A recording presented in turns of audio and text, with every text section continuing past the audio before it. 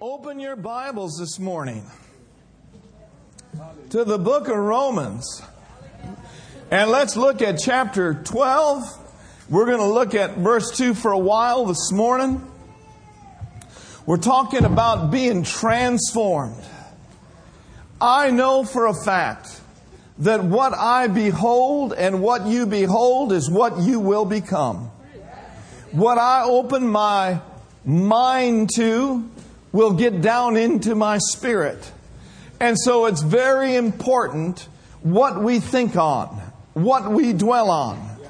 It is so important that once we're born again, we get busy about the business of renewing our mind. And as our minds are renewed, we will become transformed. We will become conformed into the image of Jesus Christ. The Bible says in Romans 12:2, don't you be conformed to this world, but be transformed by the renewing of your mind, so that you may prove what is that good and acceptable and perfect will of God. I want the will of God. I want the will of God for my life. I want the will of God for Brenda. I want the will of God for the people in this church. And I know that renewing our mind is a major key to prosperity in our lives. The great John, beloved of God, one of the apostles known as the father of faith, said this at the end of his life in ministry. He said, "Beloved, I wish or I pray that you may prosper and be in health even as your soul prospers." Now your soul is made up of your mind and your will and your emotions. And it is the will of God for you and I to have a prosperous soul, to think like Him, to talk like Him, and to act like Him. Your life will prosper in direct proportion to the prosperity of your mind, your will, and your emotions. Paul said to the church at Ephesus, be renewed in the spirit of your mind. Your mind, my mind, needs renovation. Amen. Your mind, my mind, needs restoration. And I'm not just talking about occasionally. We need to wash ourselves with the water of the Word of God every day.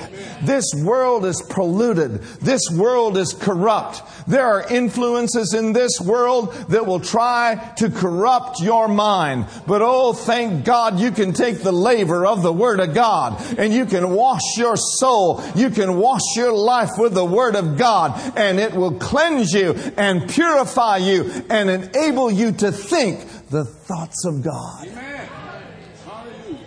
Don't be conformed, but be transformed. God's Word translation says it this way. Don't become like the people of this world.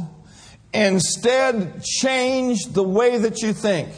Can you change how you think? Amen. You absolutely can. Phillips' translation says, don't let the world squeeze you into its own mold. This old world's got a mold, and they just love to squeeze you into their mold. But rather, glory to God, let God remold you. Let God remold you. Let God put you into the class of the new creation. Let God put you in the class of the workmanship, created in the image and likeness of God. Amen. Amen. Now, there are some things that we've got no business thinking about. We got no business thinking about lack. We got no business thinking about sickness and disease. We got no business thinking about how poor we are. I got news for you. You ain't poor. Because your God ain't poor. Now, He was made poor. But through His poorness, you could be rich. We got no business thinking about and talking about, oh man, this nation's going down the tubes. I found a scripture in the Word of God that the government is not upon the Democrat's shoulder. The government is not upon the Republican's shoulder, but the government is upon His shoulder. Now, I thought you'd help me out just a little bit. We do not look to this nation to meet our needs. Are you listening to me? We are of another nation. We are a peculiar generation, a holy nation. Amen. We are representatives of the King, and we are part of the kingdom of Almighty God. Now, there are distractions. I will grant you that. There are things that will knock on the door of your soul every day. And if you let the enemy in to the city of your soul, you're in trouble. Are you listening to me? If you entertain his thoughts long enough and not cast down his imaginations or pull down his strongholds, sooner or later you'll be down.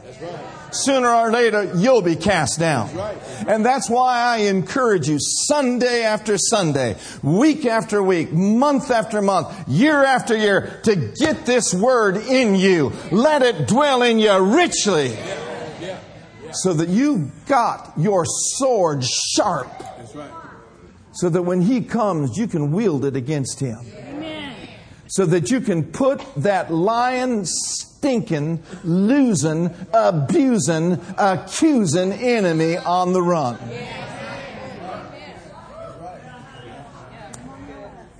God's got a list, you know. I said God's got a list. And there are certain things that are on God's list that are not on the devil's list.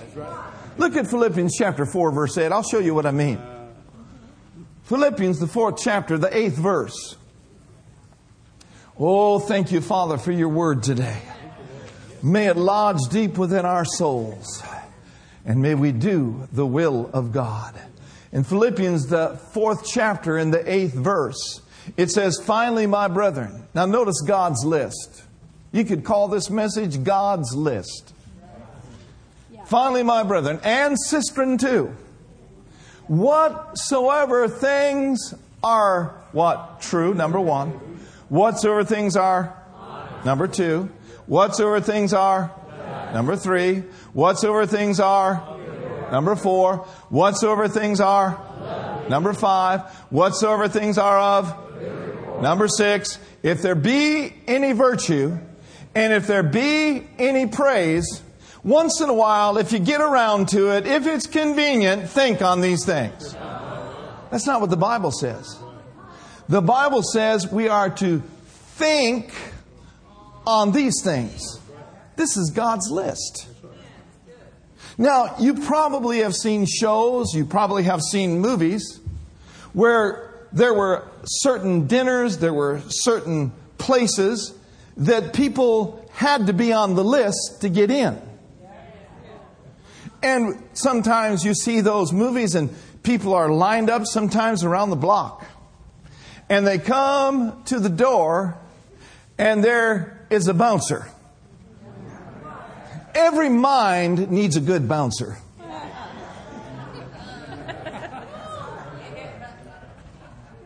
And they say, what is your name, sir? My name is Charles Jones. Let's see, Mr. Jones. Charles Jones. Your name is not on the list. You can't get in.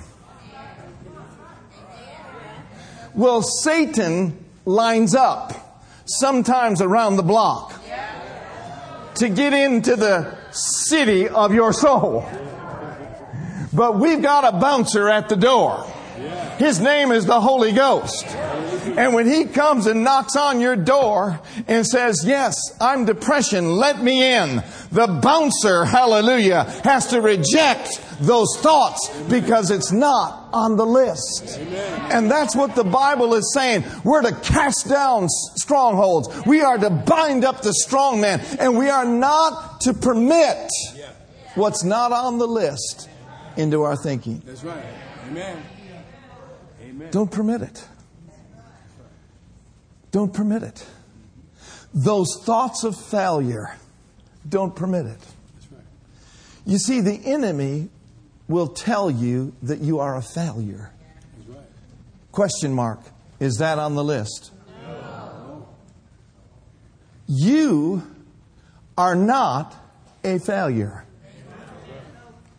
You have failed.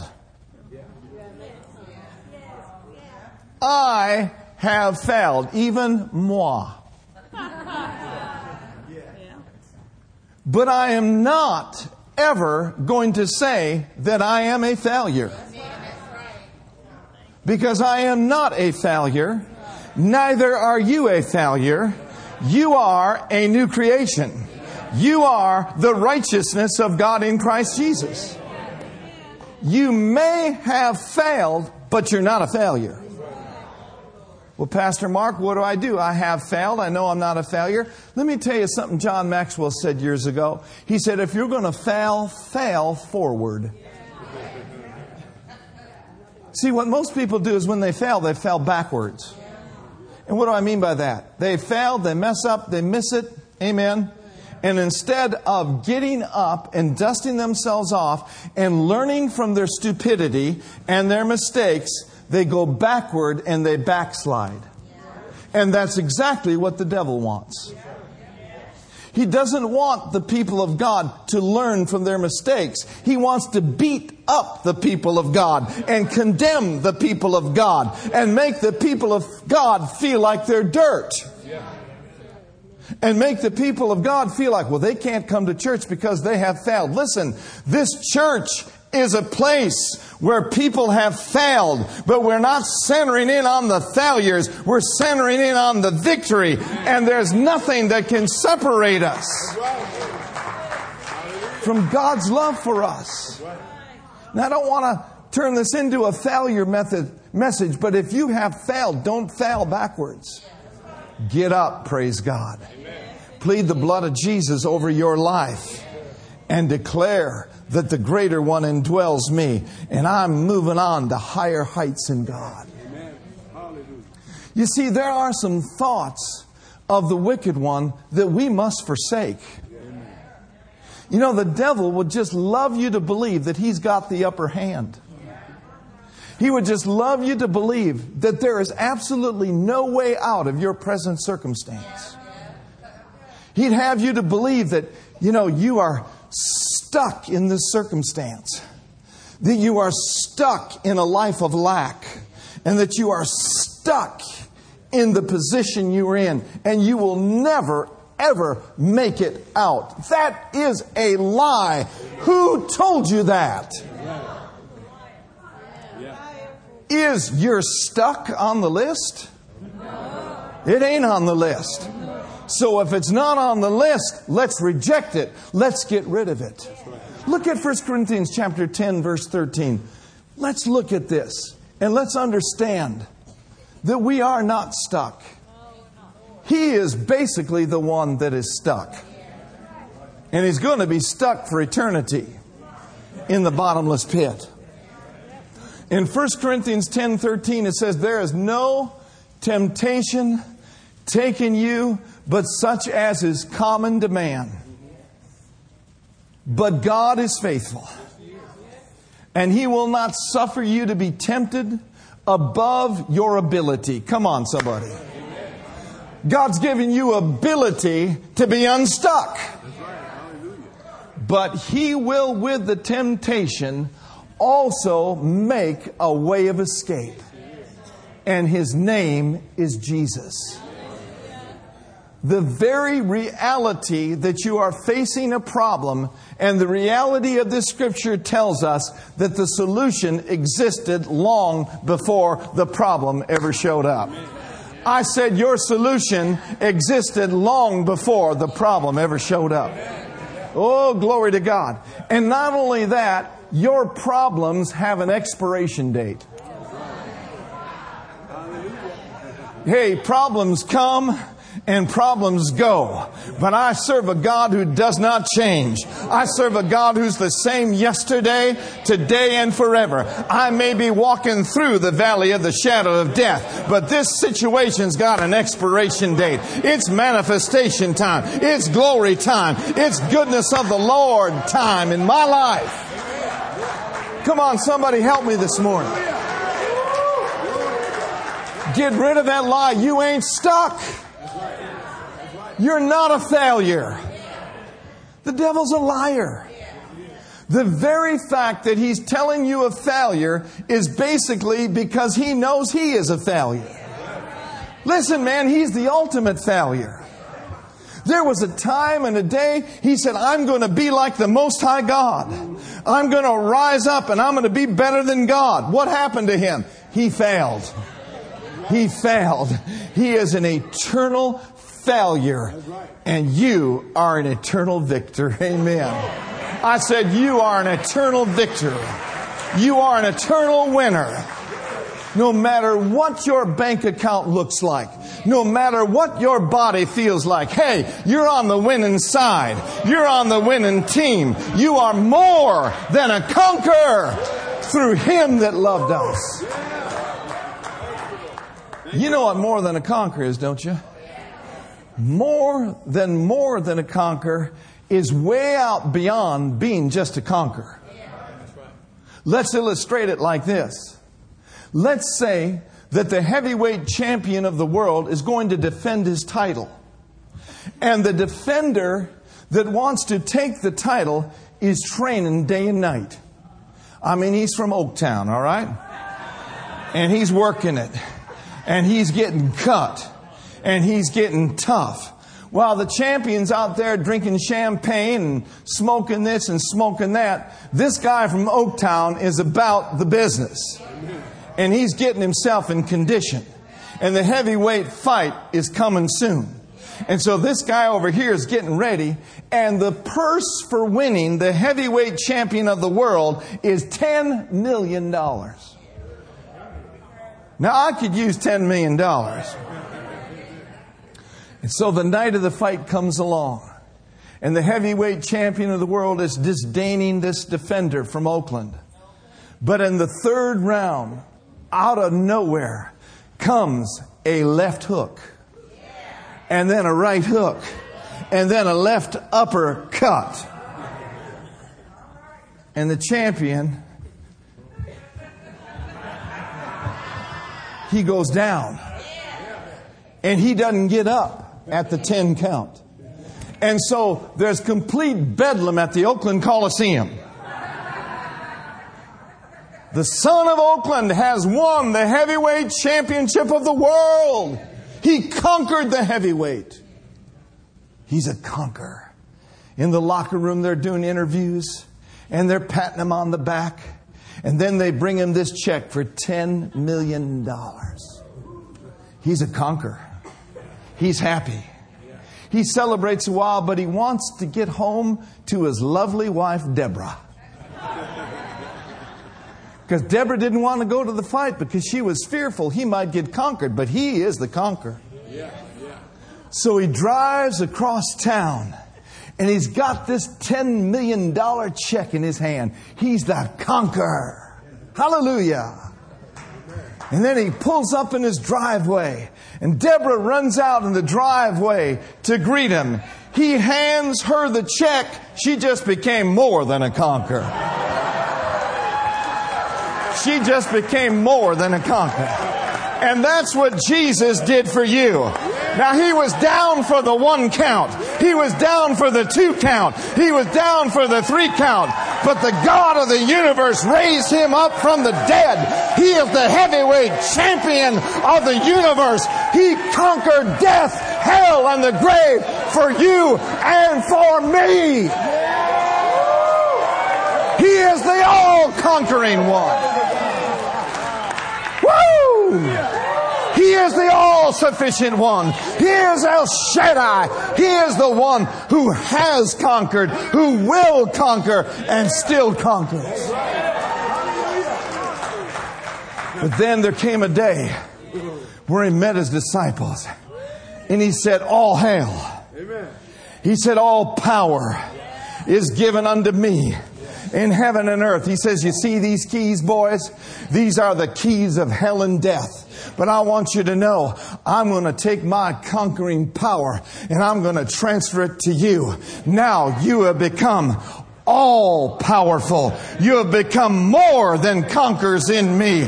So take the keys of the kingdom and take this all-conquering power and drive the devil out of your mind. Drive the devil out of your family. Drive the devil out of your finances.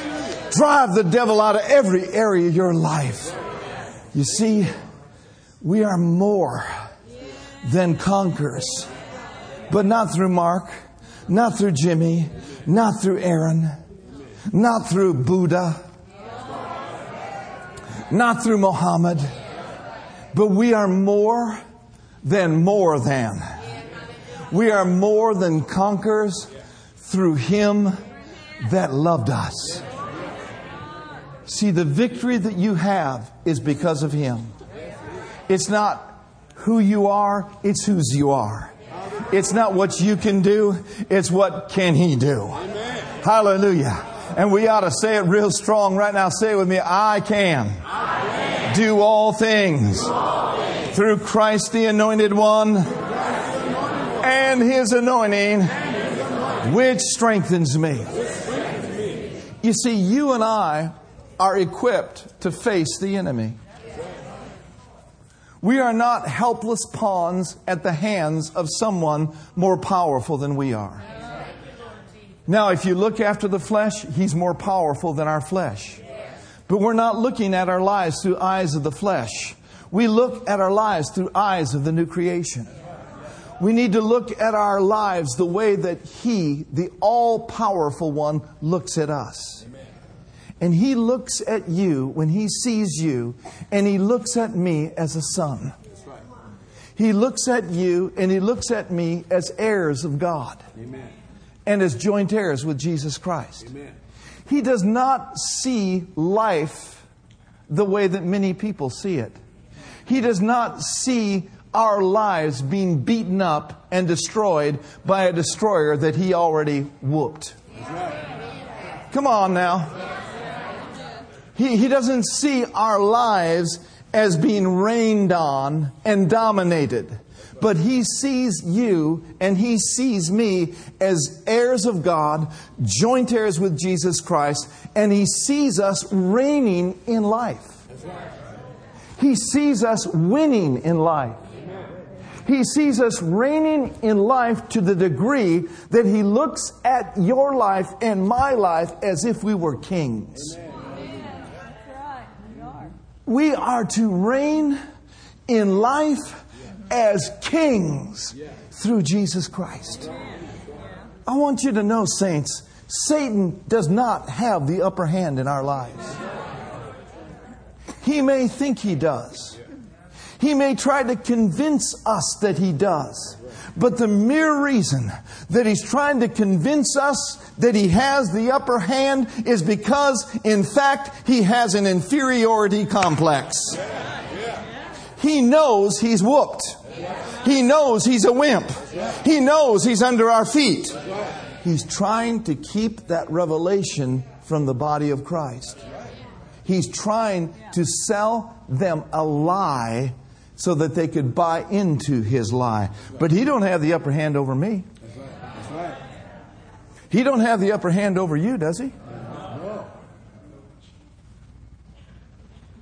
I mean, what if somebody knocks at your door at 3 o'clock in the morning? Are you going to answer that door and let them in? No. Trying to get the upper hand over your goods, your family? No, you're going to rise up. Something on the inside of you is going to rise up. And if you have a gun in the house, that's sure enough going to rise up. I mean, we might just well be honest about it. We got the right to bear arms. And I don't have any arms, but I'm armed and dangerous with something more dangerous than a pistol. I got the sword of the Spirit. I got the Word of the living God. I got the blood of Jesus. So you get a knock on the door, someone trying to get in, someone trying to rob you. How many of you know the devil's a robber? How many know he's a thief? He comes not but for to steal, kill, and destroy. But the Bible says we can resist him with our faith. And that's what we need to do with the lies of the enemy. See, the enemy wants to have a place in your mind. And that's why it says in Ephesians 4:27, neither give place to the devil. Don't give place to his thoughts. Now let's look quickly over at Numbers chapter 13. Are you getting anything today? See, it is true that the Scripture says that He will keep us in perfect peace. That word perfect there is shalom, shalom, when we keep our mind set or our mind stayed upon Him. Now, in Numbers, the 13th chapter, right at the end of the chapter, this context is where that God told Moses, I have given you the land. And so Moses sent out 12 spies to spy out the land. And we know that 10 of them brought back an evil report, did they not? And their knees were knocking because they took their mind, listen now, they took their mind off of what God said. And something got into the city of their soul and started to distract them.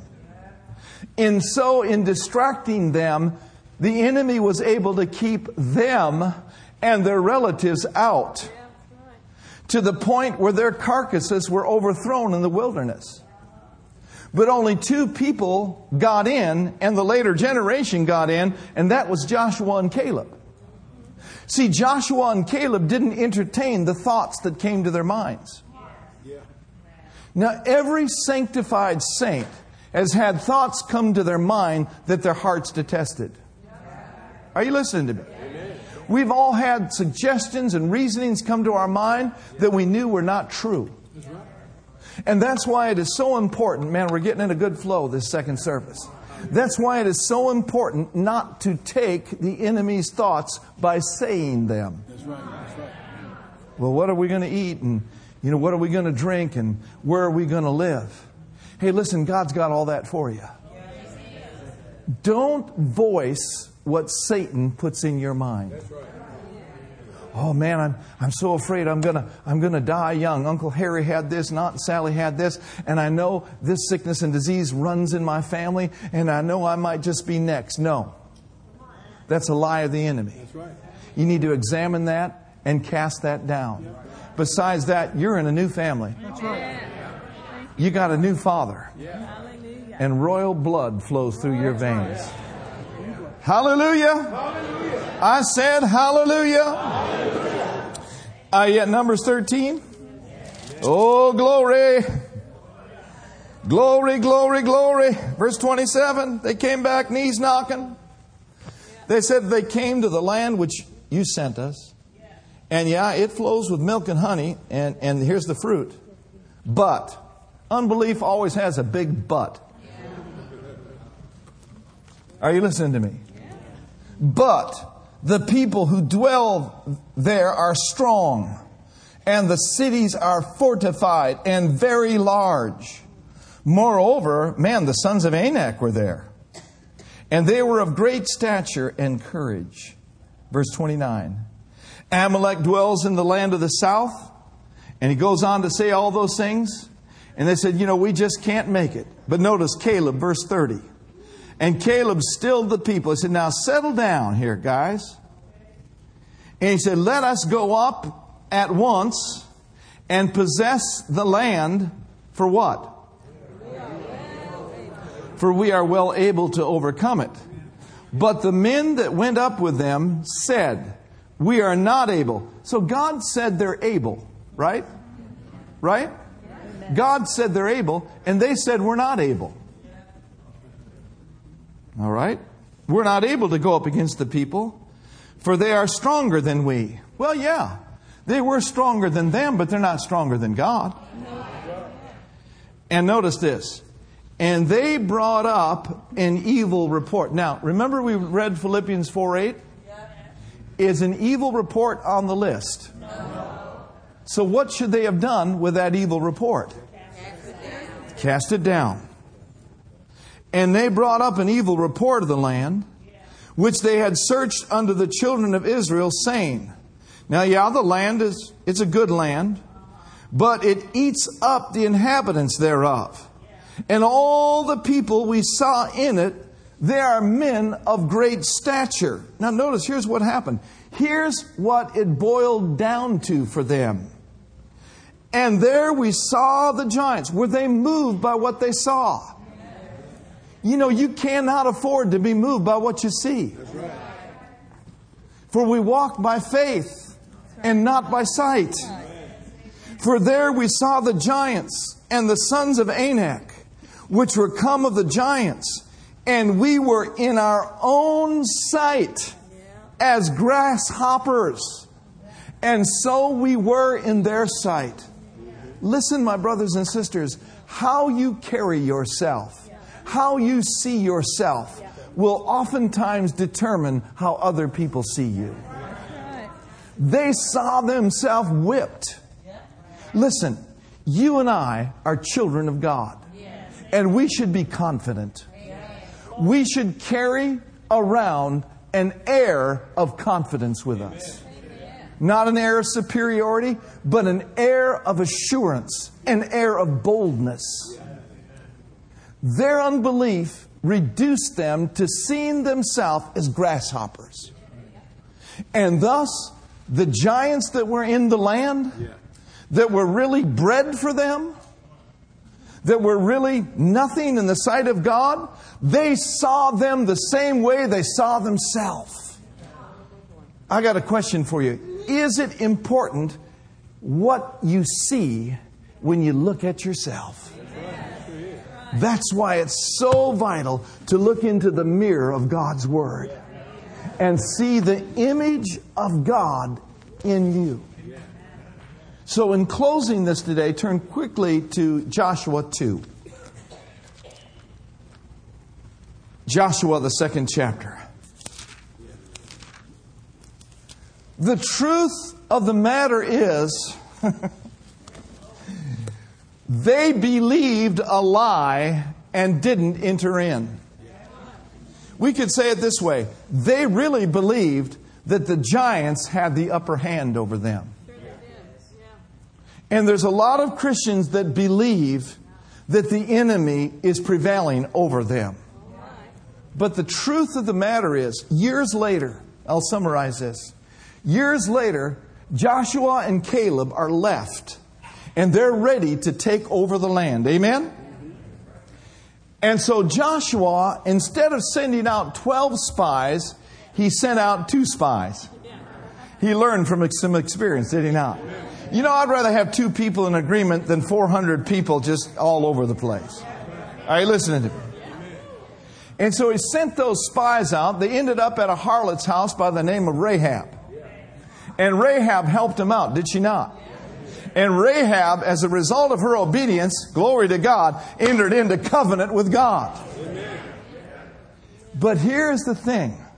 Rahab said something very enlightening to them. Rahab told them what the actual truth was. In Joshua 2:11, look at that. Joshua, the 2nd chapter, verse 11 now. Verse 11. And as soon as we heard these things, you see, they heard about how that God split the Red Sea for them. They heard about what God had done for them. They heard about how God had the upper hand over them. And when they heard these things, their hearts did melt. Neither did there remain any more courage in any man. Listen, read it with me. Because of you, for the Lord your God in heaven above and in earth beneath. The truth of the matter is, Satan is afraid of you. Don't buy his lie that he's got the upper hand. You and I have got the upper hand. I tell you, the right hand of the Lord is manifesting in those who will believe the report of the Lord. Amen. They were afraid of them, but the 10 brought back an evil report, convinced that they had the upper hand. Come on, somebody. Help me out. God is always on top. God is always has the upper hand. And you know, you've been raised up together with Jesus. And you've been made to sit together with Him in heavenly places in Christ Jesus. I've said a lot this morning, and I've said what I'm going to say, but I'm going to stop by saying, get your mind fixed on Him. Think like Him. And over a process of time, you will have no more down days, but you will have days of heaven upon the earth. Amen? Let's raise our hand and say, I believe it. And I receive it, Pastor. In the name of Jesus. Let's all stand to our feet right now and thank Him for what we've heard. Oh, glory to God. Glory to God.